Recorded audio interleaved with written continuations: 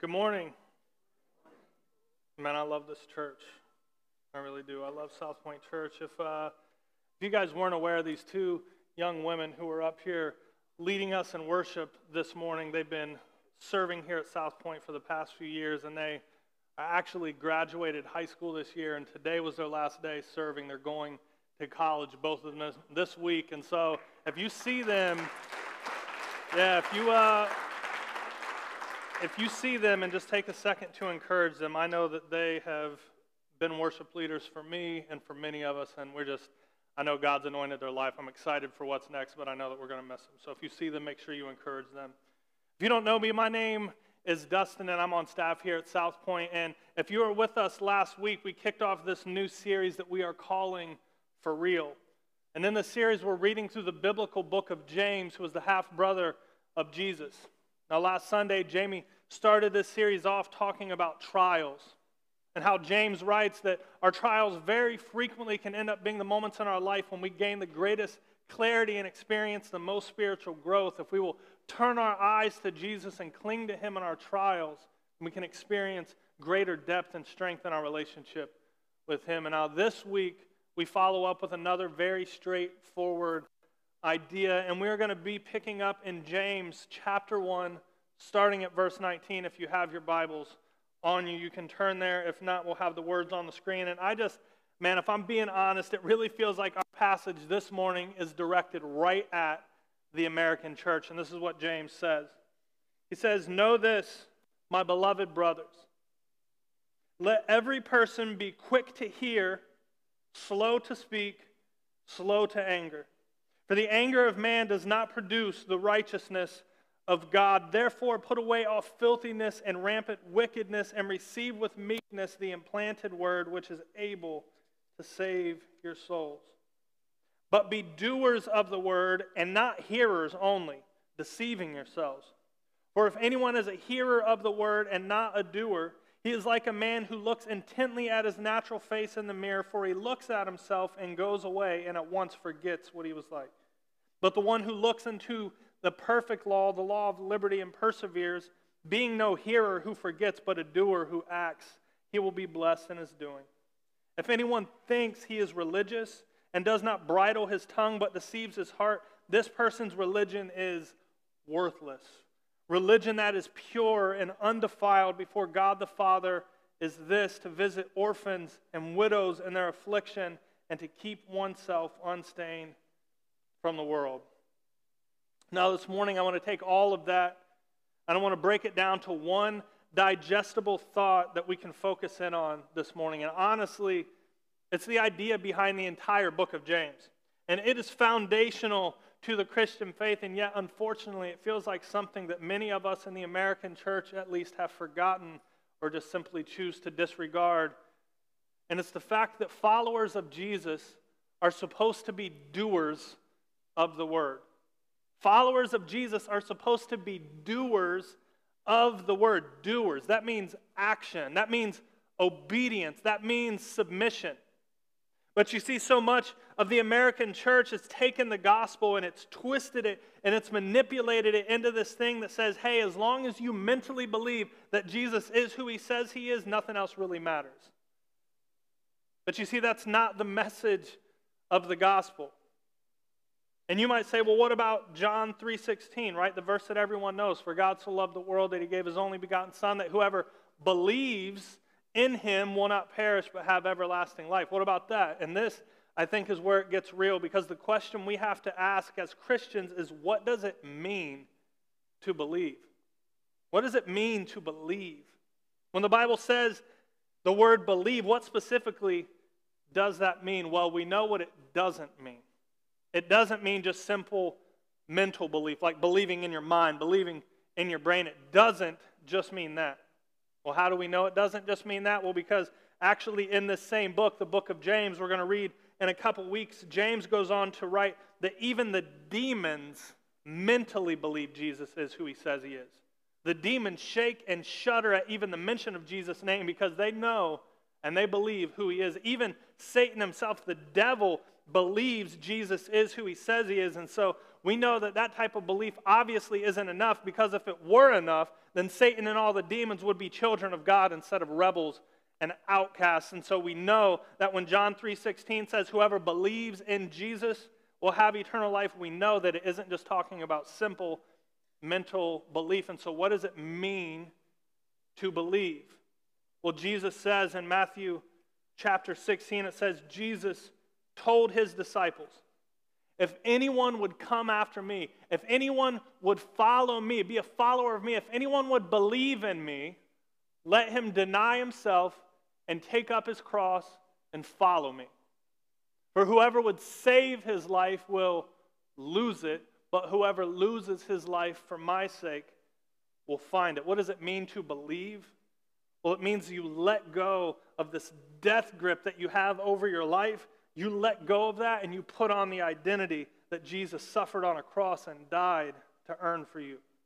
To believe means to put your old self to death and embrace the new. That's why it says in Colossians chapter 3, it says, put to death, therefore, what is earthly in you. We are meant to be fighting against our old self, putting our old self to death and embracing what Jesus has for us. And then Paul writes in the book of Romans, he says, we know that our old sinful selves were crucified with Christ. Our old selves died with Christ so that sin might lose its power in our lives. We are no longer slaves to sin, for when we died with Christ, we were set free from the power of sin. And since we have died with Christ, we know we will also live with him. Notice the cause and effect. Our old sinful selves are crucified with Christ. Sin loses its power. We died with Christ. We are set free. We died with Christ. We'll also live with Christ.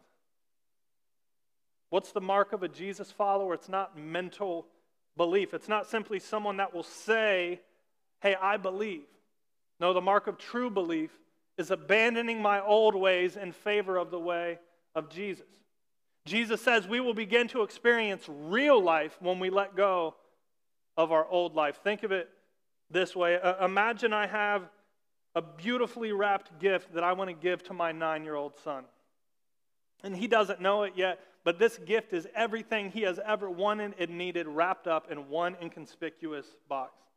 And I go to hand the gift to him, but I see that my son, as he goes to reach for the gift, he's actually holding 2 handfuls of dirty, rusty screws in his hand. And I say, hey, you have to drop the screws, buddy. There isn't enough room in your hands to hold those screws and this gift. But you see, everywhere my son looks, the world is telling him, hold on to these screws with everything you got. Don't ever let these screws go. These screws are where your happiness is. These screws are where you'll experience life. Never mind the fact that they're stabbing into his hands and they're infecting his blood and they're making him sick. So I plead with my son, buddy, drop the screws and let me give you something so much better.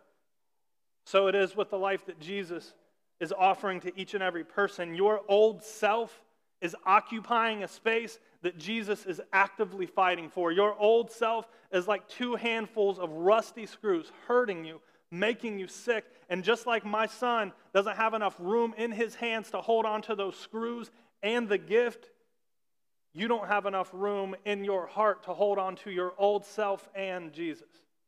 And until you let that old self go, Jesus cannot move in and take their place. So what does it mean to believe? To believe isn't just simple mental belief. Belief is dropping the screws. In church terms, it's something we call repentance, a word that seemed to have fallen kind of out of the Christian vocabulary. And all repentance really means is turning away from your sin and turning towards Jesus. That's what repentance means. It means changing your mind. I thought this is where life was. I've changed my mind. I found something better. Repentance means letting go of the dirty, rusty screws and grabbing a hold of the gift of life that Jesus paid for us on a cross with his blood. Repentance means obedience, submission, words that we don't like to talk about. Repentance means doing the things that Jesus instructs and not doing the things that Jesus instructs against. That's how you take up your cross and follow him. In the book of John, Jesus says to his disciples, says, if anyone loves me, he will keep my word. And my Father will love him, and we will come to him and make our home with him. Jesus says we will dwell inside of that person. Whoever does not love me does not keep my words. And the word that you hear is not mine, but the Father's who sent me. Jesus says, those who love me, those who believe in me, you're going to know them when you see them because they will be doers of my word. That's how you'll know. You know, I love the Food Network. Do I have any other Food Network fans in here? I love the Food Network. I love watching cooking shows. I love watching people prepare food. I love reading about food. I love researching different cooking techniques. And you know, I could watch video after video, and I could read book after book. I mean, I could eat fancy dish after fancy dish and dine in upscale restaurant after upscale restaurant. And do you know what I would never be by doing all those things? I'd never be a chef. Never be a chef. Because you see, being a chef isn't simply about knowledge. It's not about what you know. Being a chef is about picking up the knife and chopping vegetables and getting oil in the pan and searing different meats. It's about putting what you know into practice. It's about doing it.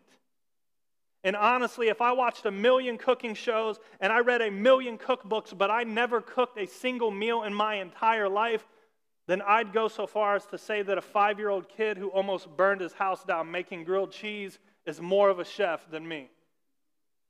Because messy or not, mistakes or not, he's at least doing it.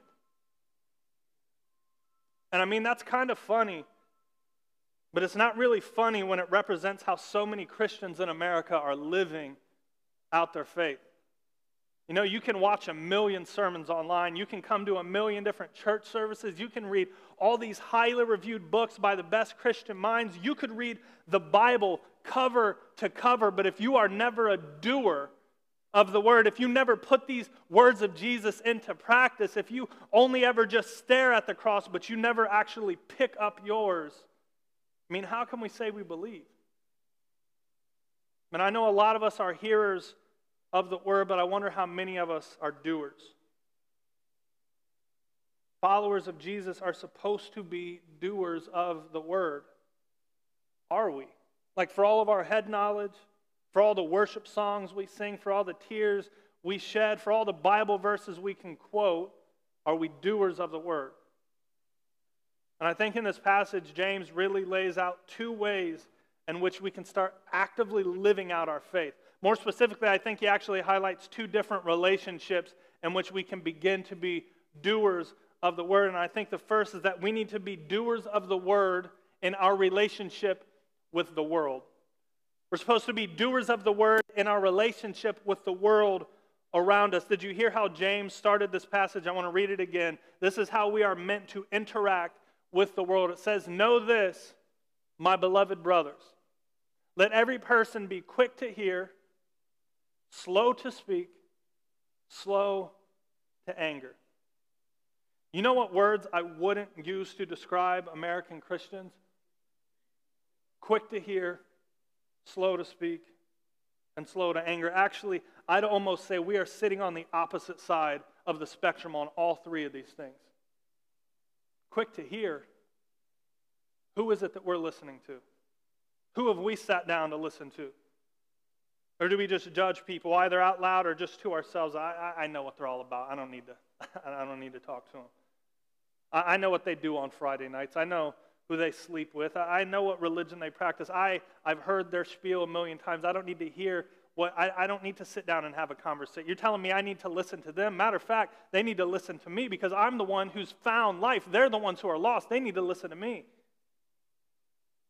Last September at Operation Stand Down's Veterans Assist event, the same event that you heard about in the scoop, last year they invited South Point to be a part of that event, and Jamie and I had set up a table, and we were handing out some Gospels of John, and we were just having conversations with these veterans. I offered to pray with them if they were open to it. Or really, we were just trying to be open to whoever God might send to us and just have conversations. And man, this gentleman came to our table with this argumentative posture. He was all fired up. And he wanted to poke holes in Christianity. And he was trying to get us to question if Jesus was really God. And he approached us as if he was going to dismantle and destroy everything we believed in just a few minutes. And I remember, man, with the best of intentions, I pulled out the Bible and I started going to work to show this guy the error in his thinking. I flipped to Isaiah. I wanted to show him the truth. I mean, he was wrong. Jesus is God. And I kept cutting him off because I knew what he was going to say, like I've heard it before. And he and I were going back and forth a little bit, and eventually someone else came to the table, and I turned to greet them, and I actually stepped away, and I left this standoffish guy talking with Jamie. I pawned him off on Jamie because I'm a great friend. But Jamie just sat with this guy and just let him go on like his whole spiel. Just let him talk, this whole big thing. And I peeked over after a little while, and this guy's rant had turned into him sharing stories about his life. I peeked over a little while later, and this guy was crying and talking about the hurt that he'd experienced in his life. And I don't want to puff Jamie up, but to Jamie's credit, man, I'm so glad I stepped away from that conversation because God literally showed me this verse played out in real life. Jamie didn't cut him off. He didn't preach at him. He didn't intervene, anything like that. He just sat with him and listened for a while. God showed me this verse is true because you see, this man didn't need someone who was eager to cut him off with Bible verses. He didn't need someone who was frustrated that he was smugly trying to poke holes in my faith. He just needed someone to do what Jesus instructs through James, quick to hear, eager to hear. Not just hear the words that were coming out of his mouth, but like hear him. Like, you know the difference? And slow to speak, slow to get frustrated or defensive. You see, the thing is, I was right. I was right. But it didn't matter because I wasn't listening to him. In this verse, when James says that the anger of man doesn't produce the righteousness of God, like that's no joke. Man, our frustration, our disgust, our dismissiveness, our defensiveness, our outrage at the state of our society, this like war that we've waged on everyone who doesn't believe and behave like we do. I mean, look around, see that it is not producing the righteousness of God in our country. This like sword drawing, going to war approach does not accomplish what Jesus is trying to accomplish in our families and our workplaces and our neighborhoods. If we are so obsessed with being right that we are running over people with our words, man, we have drifted off mission. And I've been guilty of that more times than I can count. And so I'm just going to say this about myself, and if the boot fits for you, feel free to put it on. But I think that I should just shut up and read the Bible more. Like I really should. There is nothing so profound or moving or inspirational that is going to come out of my mouth that is more important than me just immersing myself in the Word of God. I should just shut up and read the Bible more. James pretty much says this in the very next verse. He says, therefore put away all filthiness and rampant wickedness and receive with meekness the implanted word which is able to save your souls. You know what James is talking about when he says filthiness and rampant wickedness? He's talking about the way in which Christians just live exactly like the rest of the world. Not only our sinful, self-serving lifestyles, like that's obvious enough, but even more so in the way we treat each other. The way we get offended and we start yelling over top of one another, and we've adopted this it's us versus them mentality. And the thing is, that's the world's way. And I think James asked, like, what if we just stepped away from all that and committed ourselves to not only immersing ourselves in the Word of God, but actually like starting to live it out. Going on a chase through God's Word to discover everything that Jesus is and what He's done and just soaking ourselves in that. Like the living, breathing Word of God, if we just committed ourselves to just being in this a lot. Like, do you guys believe that there's power in these words? I would bet, I would almost guarantee that if I stood up here and I like pulled a Ouija board out from behind The keyboard, I bet if I pulled a Ouija board out and started messing with it on stage, I bet a lot of you would be like wildly uncomfortable. Most of you would probably get up and leave. You'd be like, dude, I'm not messing with that. Like, are you serious? Do you have any idea? Like, that stuff's evil. That stuff will invade your life, man. I bet if you came up to me after service and I handed you a book of voodoo or like black magic spells, you'd be like, are you out of your mind? Like, if I start reading that, this stuff could like influence this could influence my kids. This could possess me. Like, this could ruin my entire life. Don't you know how dangerous that stuff is? Don't you know how powerful that stuff is? And I bet a lot of you guys have faith that those evil words could severely impact your life. But you see, if I hand you this book and I say, go home and read this, do you have the same faith that this might impact your life? I mean, I wonder sometimes, I know a lot of Christians are against all that voodoo, evil stuff, and we obviously should be, but I wonder sometimes if we have more faith that reading man-made spells might allow dark forces to invade our lives. I wonder sometimes if we believe that more than we believe that picking up this book and reading it might allow the Spirit and goodness of God to invade our lives. And if we really believe that, then why do so few Christians actually pick this book up and read it? I don't get it, if I'm being honest. James says, immerse yourself in the Word of God. Get familiar with it. Jesus says He is the Word. Get this stuff in your heart.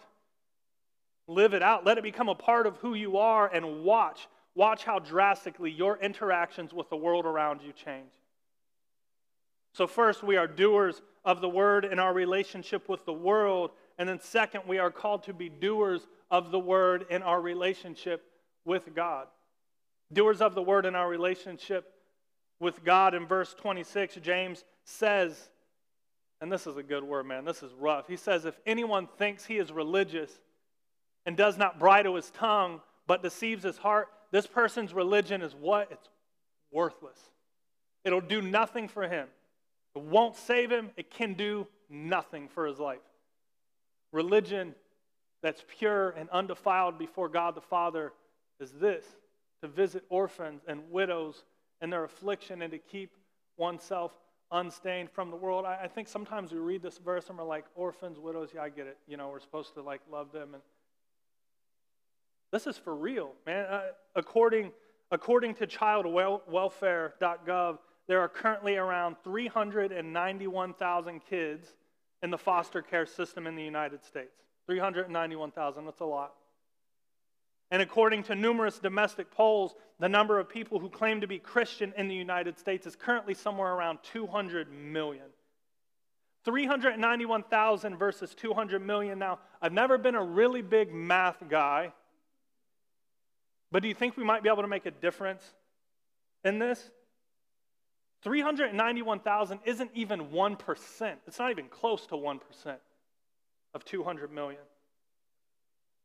And then according to the United Nations World Food Program, they estimate that it would cost somewhere around $40 billion a year to end world hunger. $40 billion, that's a lot of money, obviously. But did you know that in 2020, a pandemic year, a money is kind of tight year, that Americans spent almost $800 billion just on Christmas alone? And you know, 60% of Americans claim to be Christians, and so, you know, I'll just be generous and give us the benefit of the doubt that we're spending less money at Christmas because, you know, we know the reason for the season. That's what we do, right? Because we're spiritual. And so let's just say of that 800 billion, we're only responsible for 100 billion. That's being generous. If American Christians, just American Christians, just cut our Christmas spending in half for Jesus' birthday, we could end world hunger. Like, I don't know about you guys, but like that really bothers me. That like gets under my skin. Like makes me sick to my stomach almost. Like that's brutal. Like the American Christian population alone could house every child in our country easily who doesn't have a family and could end world hunger with one foul swoop. And yet you look around and it's like these problems seem to be growing. Instead, it seems to be getting worse. So what does it mean to love God? Is it the song singing and is it doing those things? Is that what it means to love God? No.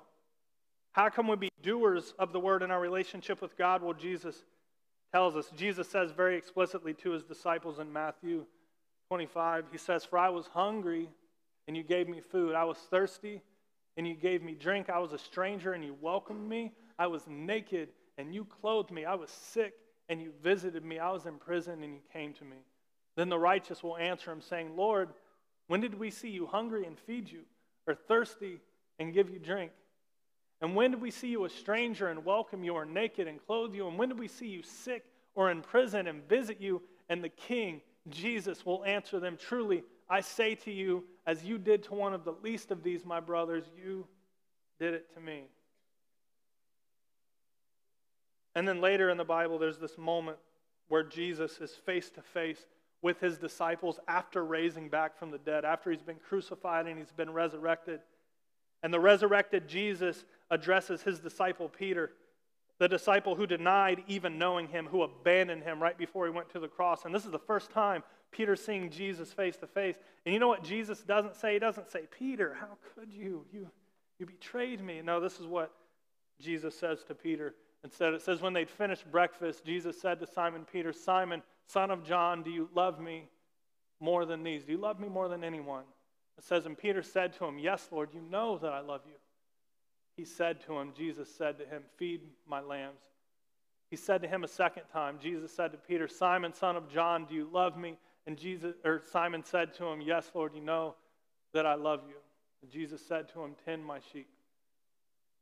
As he said to him a third time, Jesus said to Peter, "Simon, son of John, do you love me?" It says Peter was grieved because he said to him the third time, "Do you love me?" And he said to him, "Lord, you know everything. You know that I love you." And Jesus said to him, "Feed my sheep." I mean, will we be offended if Jesus said to us, "Do you love me?" And just kept asking, "Do you really love me? You really love me?" Hear him, man. Hear Jesus speak. Hear the words of James. It says our religion is useless. It's useless if it doesn't call us into action. Our allegiance to Jesus has no worth whatsoever if we continue to live our lives walking by those who've been abandoned and outcast, acting like we don't even see them. There's this profound and striking passage in the book of Amos in the Old Testament, and it's heartbreaking because God speaks to his people, and he says, your religious gatherings and all of your services, like they reek, like they have this disgusting, deathly stench to them, like they make me sick to my stomach. And you're singing, like when you sing songs to me, like that's just noise in my ears, and I don't even want to hear it because you don't actually follow me. It's all just a show. It's this empty, useless religion. And then in the book of Isaiah, chapter 29, God says that people worship him with their lips, with their mouths. They'll sing songs to him, but their hearts are far away from him. So you'll come into a church building, you'll sing songs, you might even get a little bit emotional, but then you walk out of that and you don't even follow, you don't do anything that tells me that you actually follow me, that you believe in me. How do we respond to this, like as a community, as individuals? You know, Christians often do this thing, I hear it all the time, especially someone who works at a church. Christians do this thing where they'll say they want to go deeper. I just want to go deeper. I want a deeper relationship with Jesus. Like I want to be spiritually challenged. I want the messages to be deeper. I want the songs to be deeper. I want them to hit me deep in my heart. I want complex ideas about Jesus. I want to know about spiritual warfare and the inner workings of Christianity. I just want to be deeper in my relationship with God.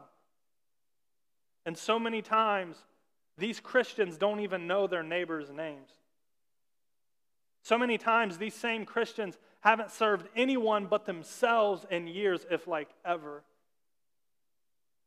And so many Christians walk by human beings, and not only do we not serve them, but it's gotten to the point where we don't even make eye contact with them anymore. And I'd say to those Christians, if you want to go really deep, like if you want to go deep, start living your life the way Jesus instructs. That is literally as deep as it gets. If you want to experience depth, the depth of the Christian faith is not being a hearer of the word or even a knower of the word. It's about being an actual doer of the word. Followers of Jesus are supposed to be doers of the word. You want to go deep? What if we just shut our mouths once in a while and just listen to people? And we're just like present with them. No agenda. Just sat and listened. And I think sometimes we forget that the Holy Spirit doesn't just like make us jump around and like get super emotional and cry, but a lot of times the Holy Spirit just jars you into silence and reflection. And then I wonder if we experience that side of him, or if we're only ever arguing about politics and sin and social issues with all the people around us. I think sometimes silence is deep. I mean, if you want to go really deep, what if you built relationships with all of your neighbors? What if you found ways to serve all of your neighbors? If you made sure everyone on your block knows that at least one person in this neighborhood cares about me and sees me and loves me. If no one else, at least one person. That'd probably be pretty deep. I mean, if you want to go super deep, what if you took all the money that you were going to spend on Christmas this year and you just gave it all away?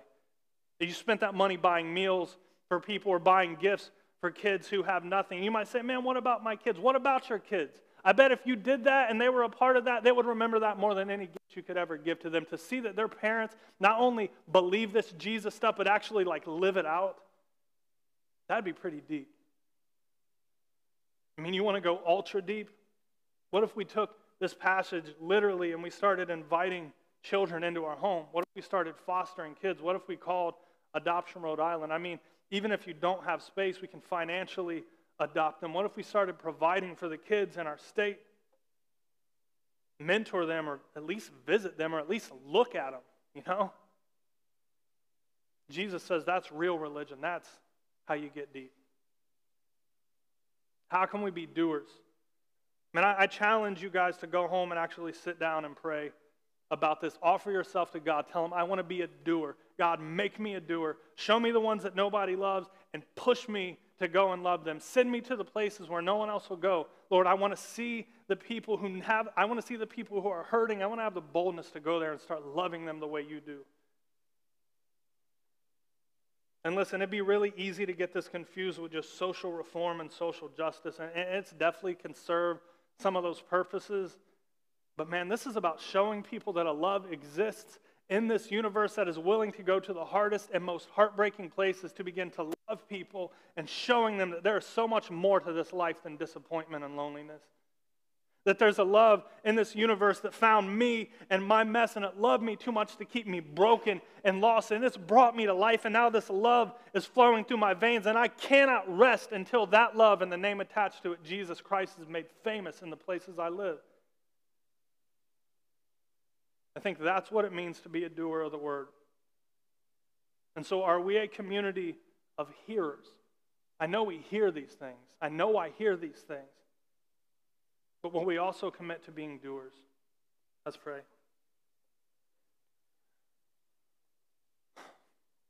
Lord, I'll be the first to admit that it's so easy for me to get lost in this.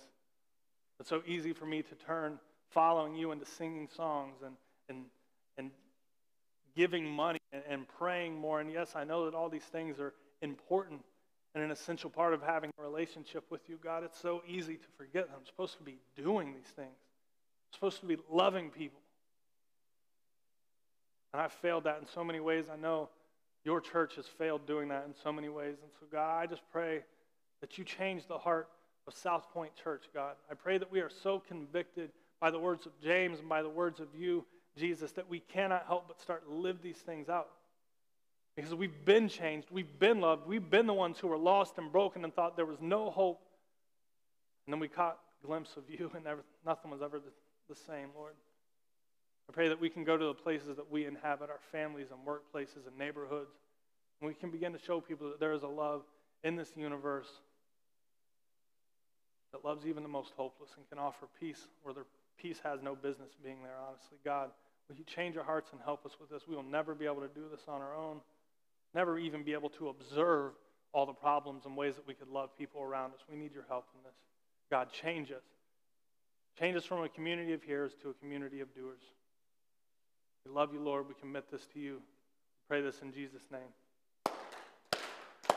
Wow.